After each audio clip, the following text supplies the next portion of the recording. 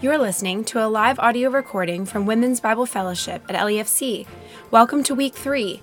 Today's teaching is on Exodus 17:1 through 18:27. Thanks for joining us. Good morning, ladies. My name is Jenny Hoover, and I am the third member of the teaching trio this semester at WBF.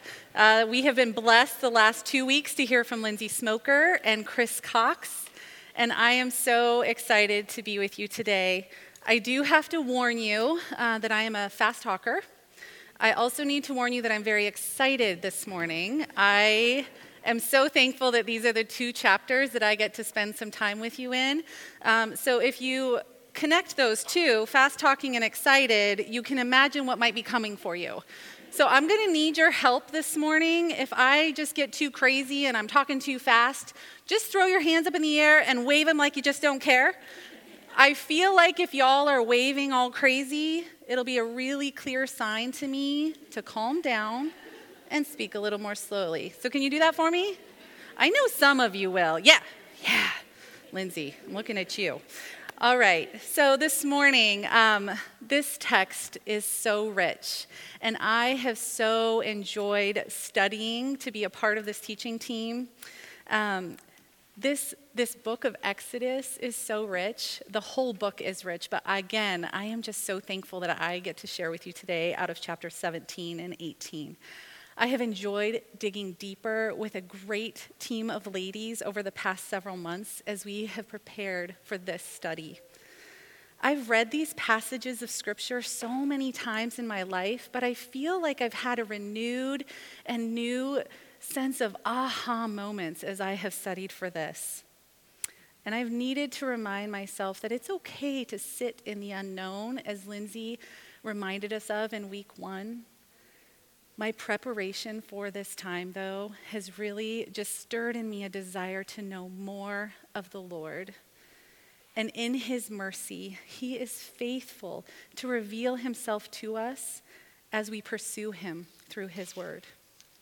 Last week, Chris did a great job of testifying to God's abundant provision and grace as the Israelites traveled through the desert wilderness. He's going to continue to prove that faithfulness as we journey with the Israelites this week. Chris shared a map last week of the Israelites' journey from Egypt, and today, let's look at their journey from the wilderness of sin to Mount Sinai, represented by the green line. Remember that Mount Sinai is where God made himself known to Moses and promised that he would deliver his people from the hands of the Egyptians. Today, we're going to unpack the rich truths we can find in Exodus 17 and 18.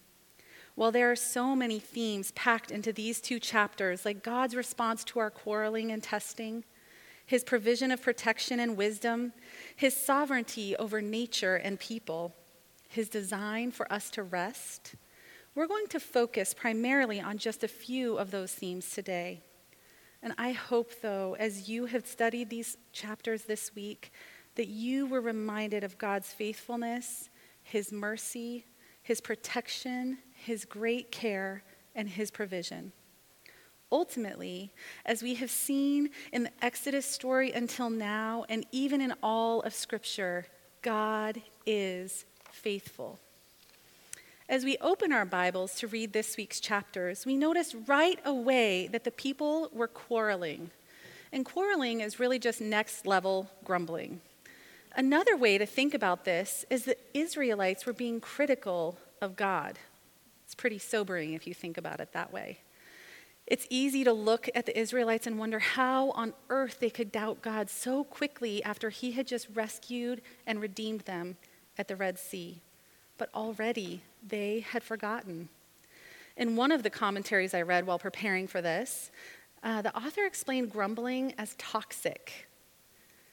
Quarreling and grumbling and complaining can spread to other people. When we complain, it can harden our own hearts towards God.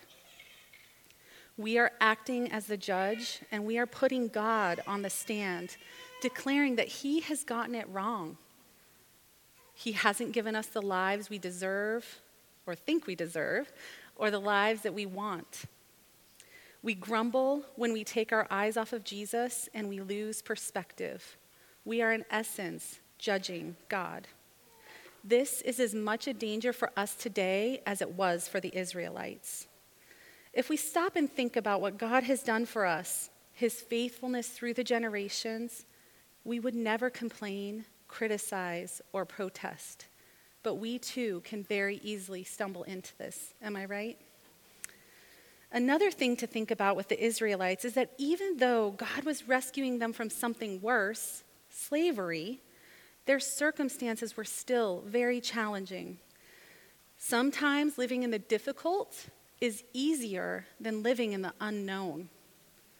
This would be a shock for any of us and would logically make us wonder, can we trust God, and will what's ahead really be better? Another thing we might consider is what it might feel like when we've received a promise from the Lord and it takes a while to see that come to fruition. It's easy to question in those times if the Lord is really with us or not.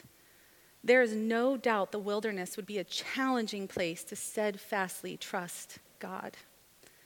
I don't know about you, but I can get awfully whiny when I'm hot and when I'm thirsty. So I'm guessing I would last about 2 hours into this journey before I fell into the sin of grumbling. I don't even know if it would register. Would that green line even appear if it were tracking me? Okay, let's be honest here. Maybe 2 minutes. And really, that is probably generous.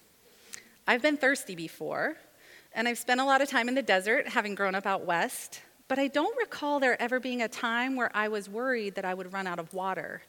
Because you see, before you go on any adventure in the desert, you plan and you prepare and you take plenty of water. And not just enough water for that day's adventures, but you take enough in case you run out of gas, or you're injured, or you get lost. Any of those things can quickly lead to dehydration. And lack of water in the desert can lead to death. So I can imagine that not having water in the desert would lead to panic for the Israelites. Fear can cause us to do many things, and grumbling and complaining are certainly some of them. We lodge our accusations against God, testing him as we do so, because we think he's somehow not really going to save us from our circumstances. But they had the promise from God, and they had proof of his previous faithfulness. One hand. She needs more volume.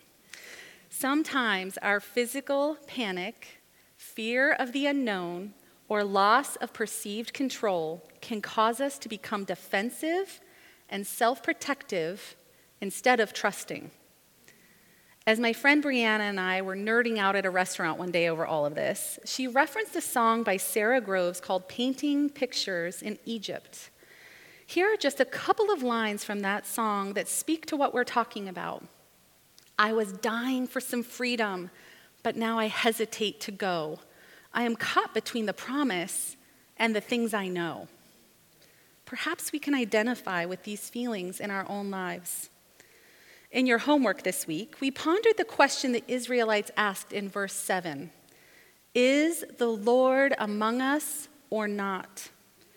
There's a pervasive thought in Christian culture that when God is with us, things are easy.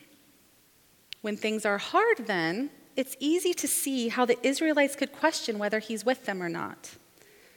The Israelites had seen God's faithfulness and provision, the pillar and the cloud, the manna, the quail, the sweet water.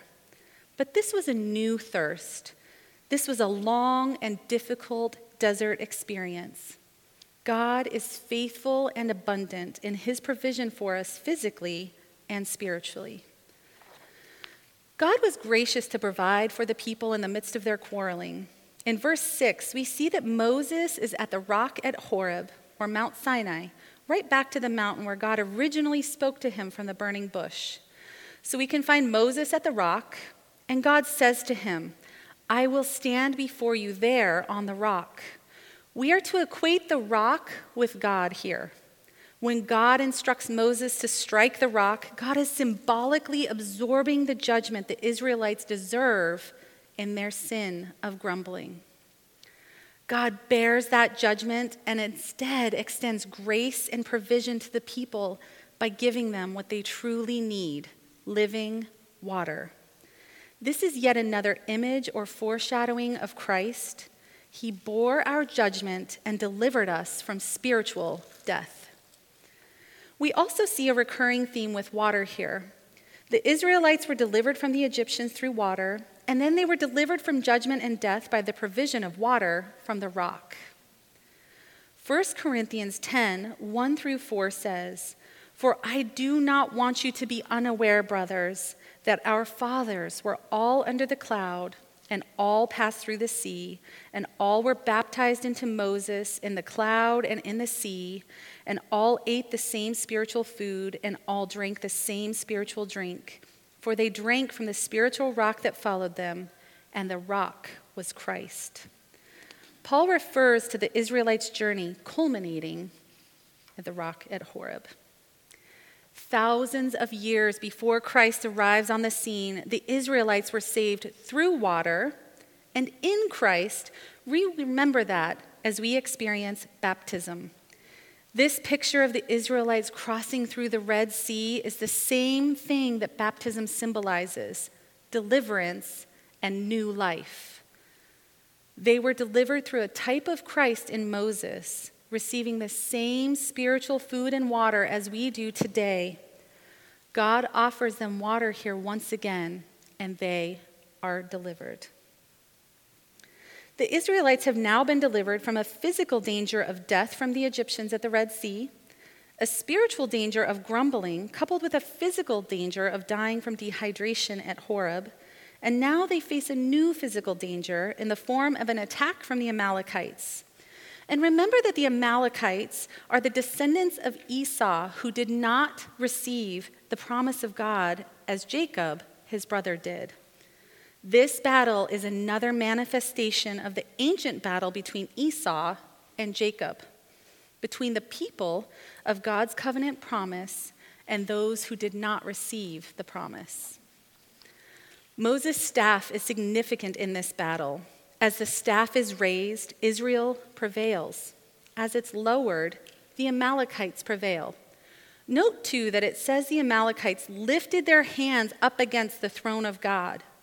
They were not simply attacking the Israelites, they were attacking God. And because they did so, his judgment was leveraged. Ultimately, God used the staff to bring judgment on the Amalekites and provide victory and deliverance for his people. We see here another foreshadowing of Jesus, who delivered his people with his arms outstretched on a hill.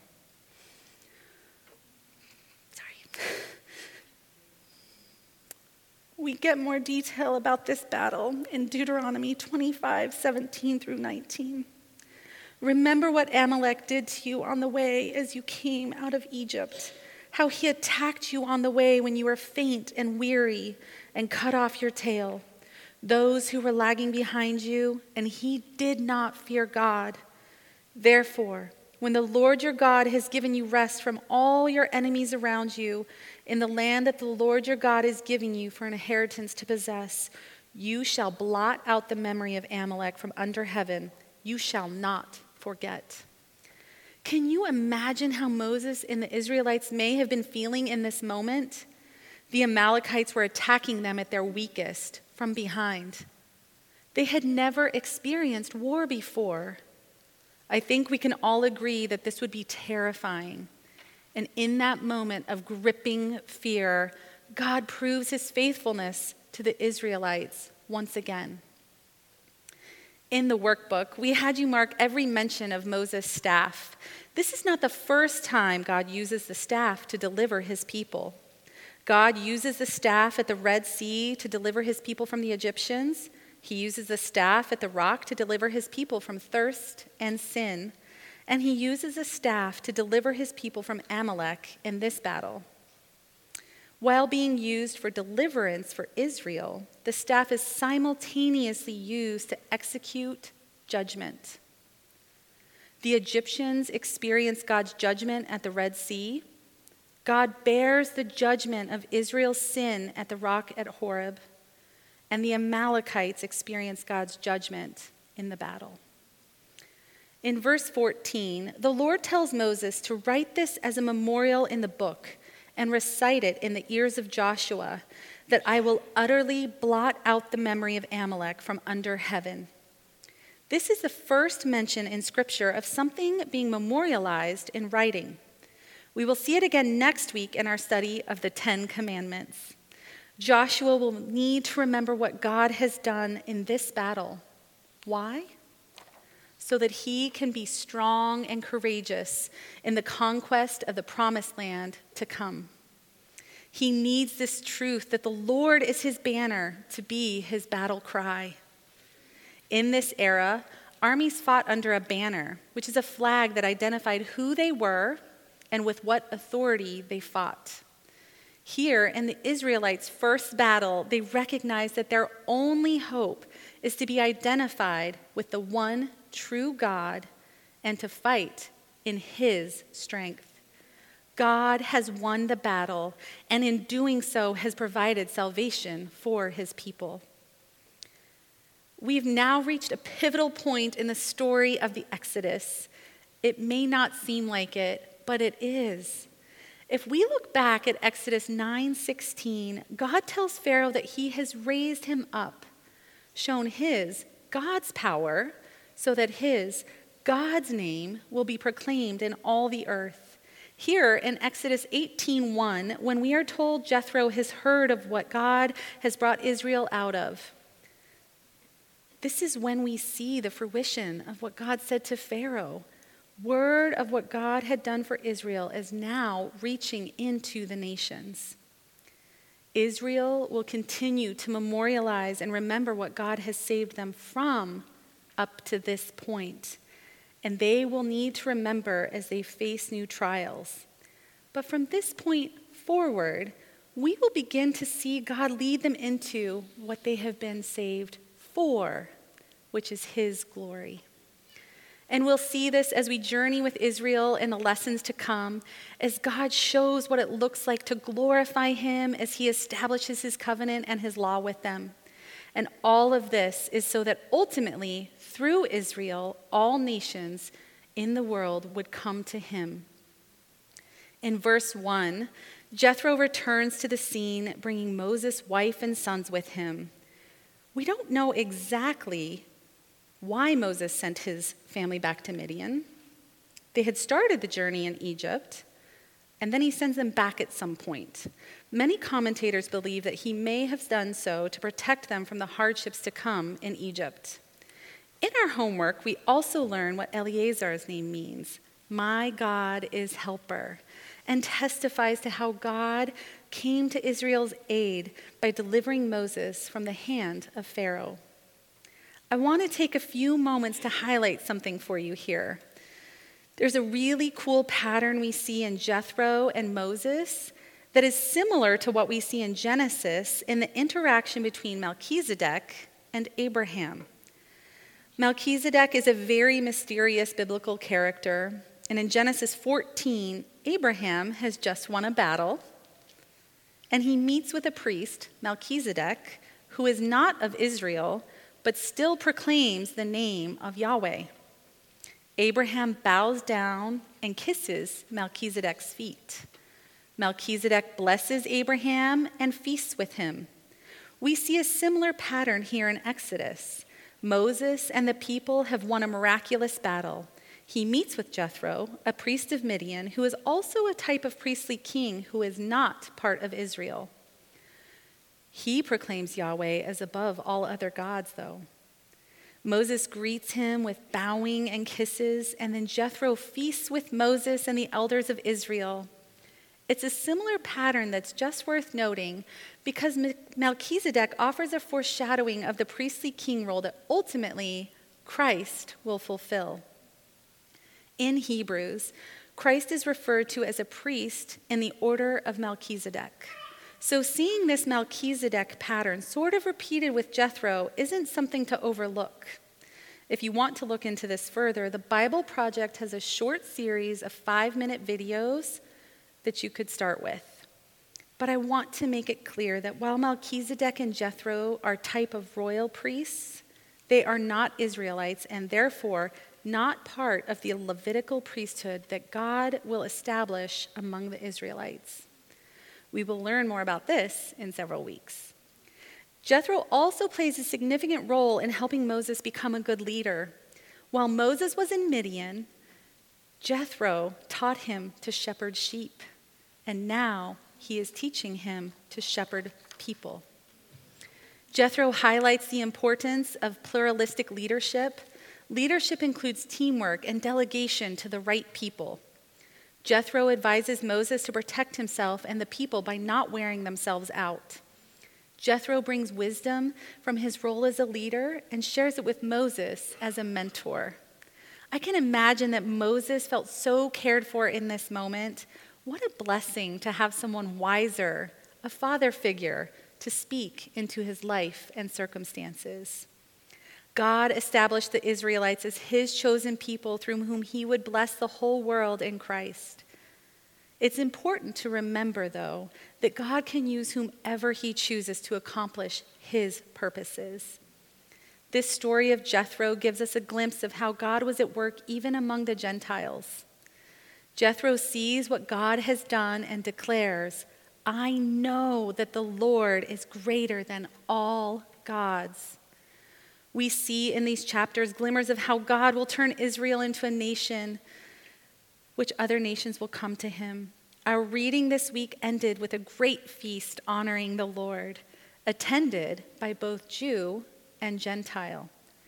As they feast, breaking bread and drinking wine, they are feasting in the presence of God.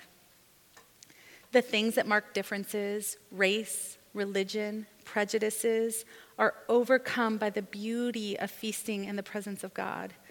And someday, people from all nations will be brought together at the wedding feast of the Lamb. This is made possible by the blood of Christ and in the fulfillment of the great promise of God. Let's take a moment to memorialize what God has done for the Israelites so far. Do you remember their hunger? Remember their thirst? Remember their vulnerability in battle? Remember how he helped them develop a healthier leadership structure?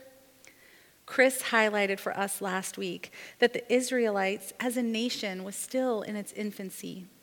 God is giving the Israelites a first-hand experience of his character as a father as they journey with him. He protects and he provides. He is patient, he is steadfast, and he is gentle in his training. The Israelites had to learn to rely on God, and so do we. It's a journey, one that will include desert experiences and also moments where God's glory is so evident that we cannot possibly deny it. The Israelites needed to learn to stop looking backward and begin looking forward. They needed to stop testing the Lord and begin trusting the Lord. God was faithful to provide when he tested them, and he was faithful when they tested him. He provides physical, relational, and spiritual deliverance for us. Let's pray. Heavenly Father, we thank you for your written word that we can look back to and remember all you have done, all you have promised, and most importantly, who you are. I pray today as we leave this place, we would remember in the times of rejoicing and the times of struggle that you are the same yesterday, today, and forever. Thank you, Lord, for the saving work of Christ on the cross and your deliverance and redemption. We thank you that you are faithful and true. Help us to see you clearly and live for you. We long to honor and glorify you and make much of you. We love you, Lord, in Jesus' name and with the strength of your Spirit. Amen.